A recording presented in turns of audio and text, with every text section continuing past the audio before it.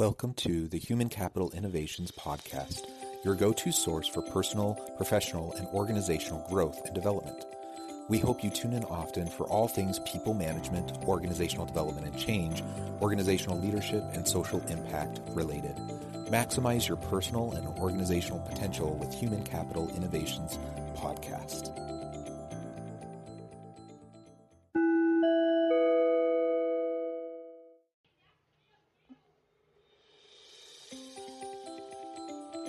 Welcome to the Human Capital Innovations Podcast. In this HCI podcast episode, I share my recent appearance on the Resilience Unraveled podcast with Dr. Russell Thackeray, titled Trends in Organizational Development.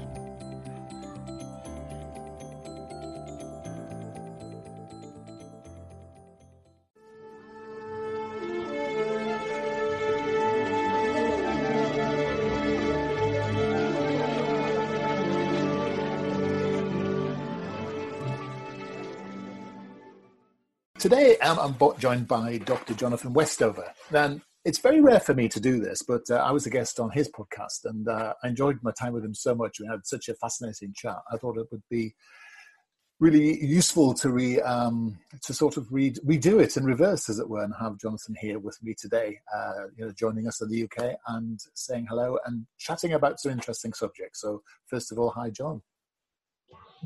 Hello, thank you for having me. I'm excited to have the chance to have another conversation with you. Like you said, we had a really fun discussion. What was it, a couple months ago? Yeah, time flies. Yeah. So I lose track, but I'm coming to you here from Utah in the United States, and it's very hot here right now. We've been having weather up towards 100 degrees Fahrenheit, which is quite warm, but it's a beautiful time of year. It's gorgeous, isn't it? Summer's a great time of the year, isn't it? Only if you can get out into it, I suppose. So tell everyone around my neck of the woods what it is you get up to. What is it you do? How would you describe what it is you do? Yeah, I'd like to think of myself as a scholar practitioner. So I'm a full-time associate professor at the university near my home, Utah Valley University in Utah.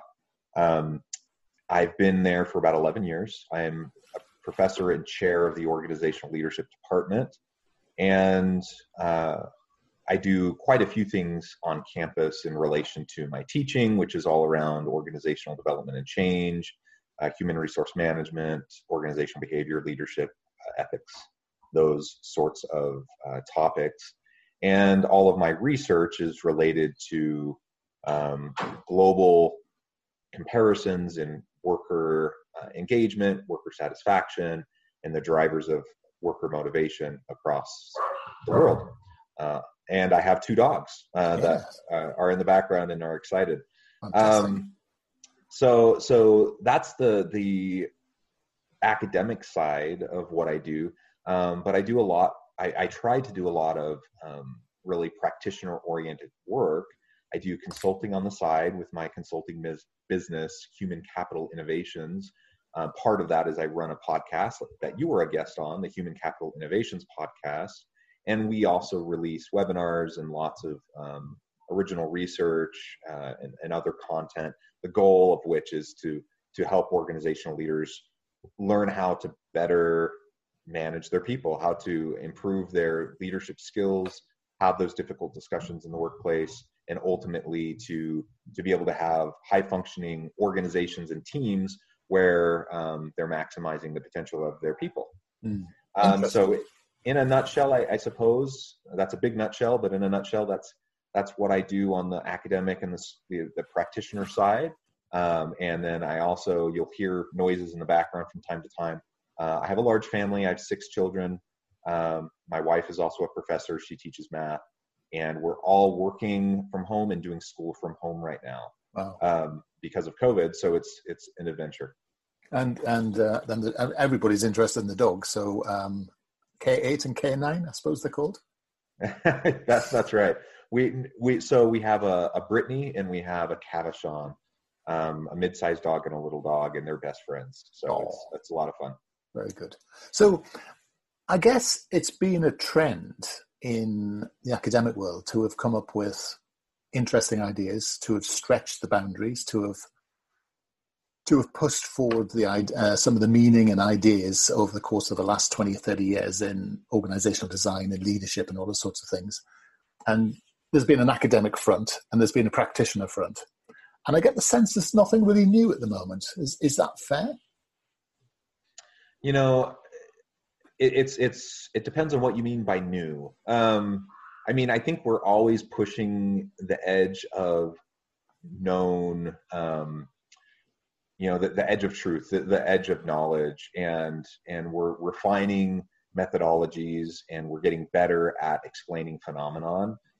So, the statistical techniques used today, versus even when I went through my PhD program 15 years ago, they're more advanced. And so we can have more precision, and we can have, a little bit more detail into what we're trying to understand and the various complexities of the interacting variables. So I think the methodological advancement is definitely there, which then does lead to insights in the theoretical world as it relates to the practical world, for sure. But largely, yeah. I mean, I think if we're talking about the general fields of organizational behavior, the major principles, the major theories have been in place for decades now, and there's little tweaks and adjustments and repackaging and putting a new kind of label on it. So that is continually happening. But in terms of like substantive advancement in like some of those core theories, I haven't really seen that for a while. Why is that, do you think? That's a good question. I mean, some of it is, frankly, a lot of what we do isn't rocket science, and so when some of these, for example, when organizational behavior emerged as its own discipline, originally it was an amalgamation of all the different social sciences and their take on organizations. So you had the sociology of organizations, you had industrial organizational psychology, you had anthropologists, political scientists, so on and so forth. All the different disciplines were, there was a little piece of that discipline that would focus on organizations. And over time, probably more like 50 years ago, they started to coalesce into like one standalone discipline, which was organizational behavior. And you still have organizational sociology and IO-Psych and all of those. And that's actually what I did. I did my PhD in organizational sociology. But you have this organizational behavior kind of collection, interdisciplinary collection of work. And they started to uncover decades ago some of the driving fundamental phenomenon influencing human behavior, group behavior, effective leadership, so on and so forth. And a lot of it really isn't rocket science. It's sometimes I would say it's just really common sense type stuff that often people forget when they get into the daily grind of just trying to, run a business and deal with people and put out fires. And also, we just have a tendency to revert back to our baser tendencies and, human nature. And so we end up doing dumb things over and over again when we're in leadership roles and when we're working in organizations. And so part of it is just reminding people again and again and again some of those basic principles, so they can be effective. They can be effective leaders, effective communicators, effective collaborators, drive innovative cultures, etc. So there's been refinements for sure, but a lot of the major theories, I think, have largely been there. One thing that I would like to consider, I think it's reasonable to consider myself one of the leading experts in relation to my own research is global comparative studies as it relates to organizations. And one of the things that I did in my dissertation, I've done, dozens of times since in other peer-reviewed articles since finishing my doctorate, is just demonstrate the complexity of global systems as they influence organizational dynamics and the motivations of employees. And so one of the things I think we've fallen into the trap in, particularly in the Western world, as it relates to like the discipline of organizational behavior, is to say, to make the argument that, this theory that came out of like the University of Michigan, back in the 80s, it's been replicated a bunch of times. It's been demonstrated to be, generalizable. And so now we're just going to take it and apply it in every different context, every country around the world. And the reality is that just doesn't work very well. So any advancement, I think, in the field of OB and leadership largely has been to recognize the necessary contextualization of those theories and their application, because it's not the same in the US. The UK and the US, we have a lot of similarities. There are differences too, but largely we're similar. But you start to consider, the US versus, China or Singapore, or you go into Africa or whatever, you start to make those comparisons, and these commonly accepted generalizable models start to break down. And so I've demonstrated that over and over again as I test models across different contexts and show, how they don't fit as well. And I think that's important to know, because that means that researchers within those contexts can and should continue to pursue understanding and knowledge within that specific context, so they can drive successful behaviors, successful communications, successful organizational structures and design, to help people find meaning and fulfillment and success, not just in the US, not just in the UK, not just in Western Europe, but in, any place that you might find yourself doing work.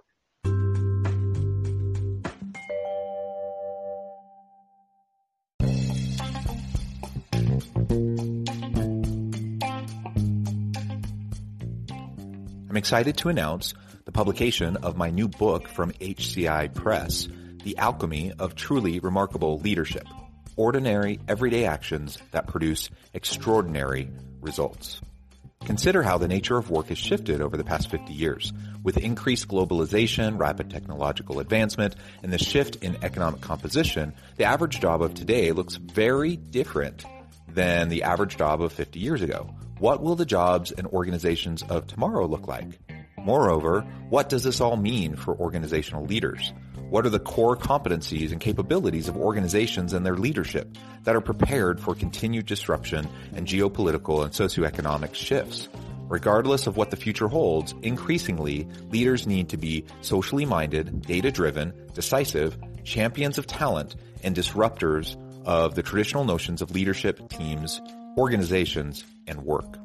The Alchemy of Truly Remarkable Leadership will help you to explore your own leadership competencies and capabilities and consider ways to apply and implement them into your workplace and personal life.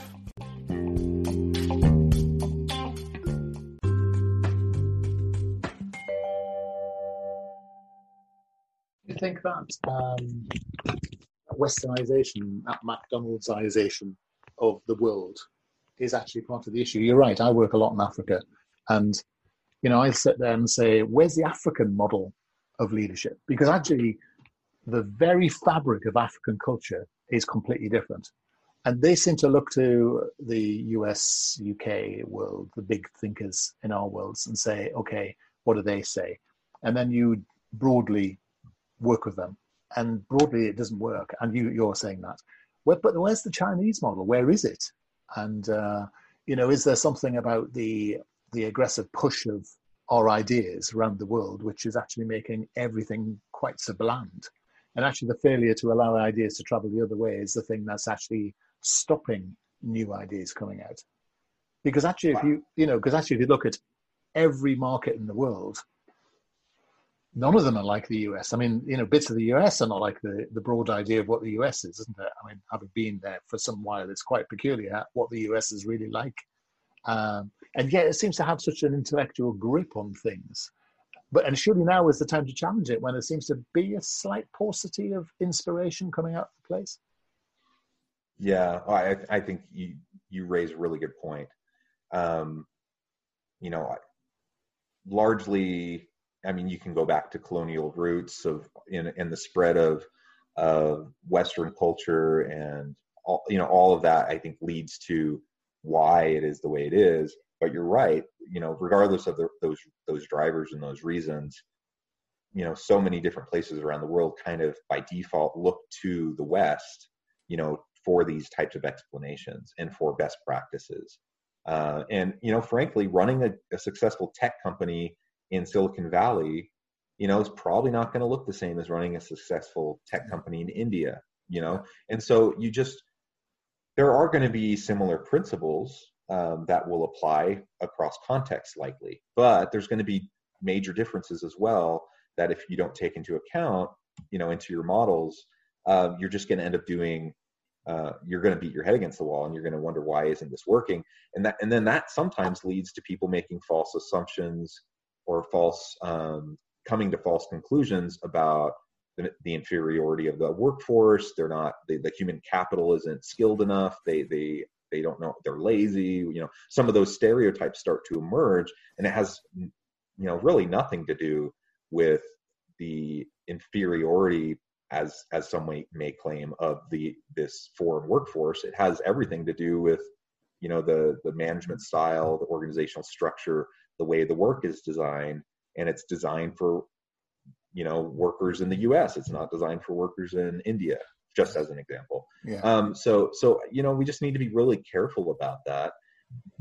But people don't like to hear that, especially big corporations don't like to hear that, because they like predictability, they like certainty, they like consistency, and the preference would be, most leaders would like to see, kind of general policies, procedures, practices, culture that's more or less uniform across locations. And that might work okay when you're in Western Europe and there's not as much difference across cultures. But man, when you're a multinational firm and you're in 50 different countries, and I mean, it's just not going to work that way. And you're just going to run into frustrations over and over again. Yes. It's interesting. I'm wondering whether the actual creation of the OD, as we call it in our world, practice has been at the robbing or at the expense of all those individual little sub practices, and almost creating these big amorphous departments gets in the way of doing unique and small research. I think to myself, I'm an OD person as well, and I just wonder whether we've created this thing called OD, but actually we've forgotten what makes it up in the first place, because OD's overtaken its constituent or core elements. And I think we've almost lost that richness. It's interesting you mentioned anthropology. So, fascinating to think that would have been the anthropology of organizations. That's when was the last time that was discussed? I mean, Harari probably is the last person who's really applied it to a corporate setting, in a sense, hasn't he? I think that's right. I mean, that's an important thing to consider. And, I mean, personally, I come to OD leadership from the organizational sociology background framing, right? And so, I just noticed that I tend to view things quite differently than someone who's gone through like a traditional OB doctoral program. And people who go through an IO Psych program tend to view things a bit differently too. So I think what you're kind of hitting on, which I agree with, is that the inherent interdisciplinarity of organizational behavior or organizational development as a field requires us to keep an open mind to all of these different subdisciplines that are the contributors that made the field in the first place. And then we have each of those disciplines recognize the necessity of context and how context matters in the understanding of human behavior and human interactions, in this case, within the organizational setting. So we have to come back to those roots. And it's so interesting because sometimes that, I try to publish something and, a management journal will say, well, that's more sociology. So send it to a sociology journal. They'll say, oh, well, that's more like psychology. Send it to psychology. Or go, send that over here to, political economy, and so I'm like, yeah, the work I do is interdisciplinary. And so it ends up kind of touching on all these different disciplines, and people in the field don't know what to do with it. And so then I end up juggling around trying to figure out where this thing's going to land. so that it can be disseminated and people can, benefit from it, hopefully. But that's the challenge of the interdisciplinary work, because everything in academia has become so niche, that, and so drilled down, that people tend to focus, on these very tiny little specialty areas. And most academics don't do a lot of cross-disciplinary, interdisciplinary work anymore, because it's just harder to publish. And in the publish or perish environment of academia, that ends up driving the culture. It's interesting in our world, if you go to a psychological place and they say send it to sociology, that's just an insult. So,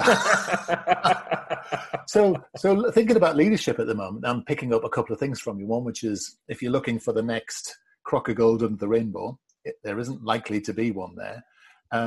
But it is perhaps, if you're a leader, to think about, there are probably some really interesting facets hidden in the cracks between these big interdisciplinary areas. Because actually what you're suggesting is that if someone doesn't know how to pigeonhole it, you might have something really interesting in the wrong place. And if you're a leader and you always look in this place for insight, actually looking somewhere else might be an interesting angle. And as you said earlier, that thing about, broad perspective. I mean, it's an obvious thing to say, but, how many of us have this westernized, very rigid view of the world? I mean, how many of us have actually spent time in the Middle East or Africa or, the Far East, really engaging ourselves?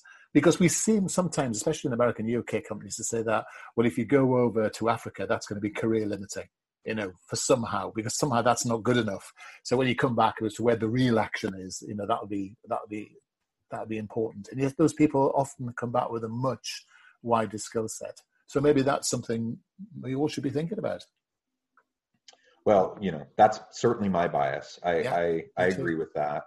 But I'm also someone who, I inherently do, I do, comparative international work in both my research, my teaching, and my practitioner work, my consulting, and I travel a lot. So, that's something that I love, that I feel is really important. The question is how, I buy into that. You're preaching to the choir, but like, how do we convince others of that? And you just, what the situation you just described, where people say it's career limiting to go on this foreign assignment. How do we counterbalance that, so that organizations can learn to embrace the global complexity and learn to thrive more because of a deeper understanding of differing contexts and cultures? Well, I'll tell you what, the first step for a lot of people is to get hold of you and come to your website and sort of engage a little bit with your work. So just tell us how to get hold of you, John. Yeah, you can find out more about human capital innovations by going to innovativehumancapital.com.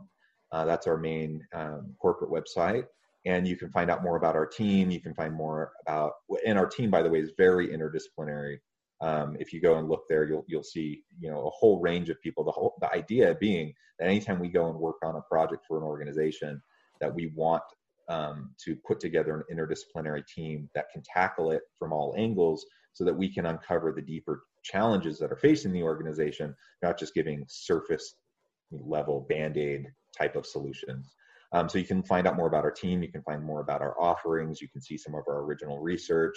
You can find our podcast there. The podcast is also available on all the major podcast platforms. It's the Human Capital Innovations podcast. We have something like 160 episodes up.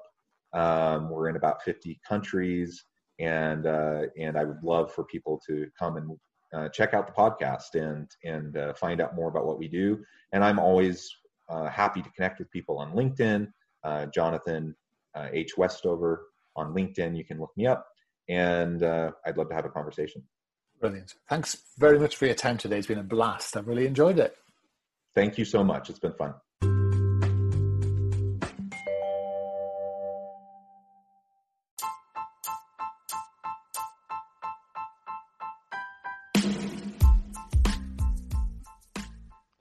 We are excited about the launch of HCI's new magazine, Human Capital Leadership. Human Capital Leadership is a free, interactive e-magazine designed to help individuals, leaders and organizations find innovative approaches to maximize their human capital potential. We will be publishing issues quarterly in August, November, February, and May. Check out the first issue and let us know what you think.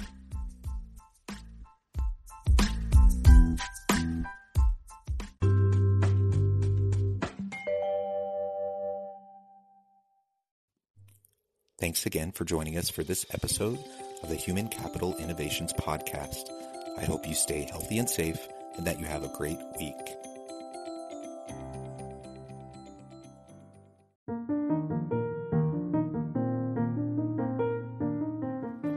Check out our new weekly LinkedIn newsletter, Alchemizing Human Capital, exploring industry trends via original research and interviews with executives and thought leaders from across the globe. We look forward to having you join us.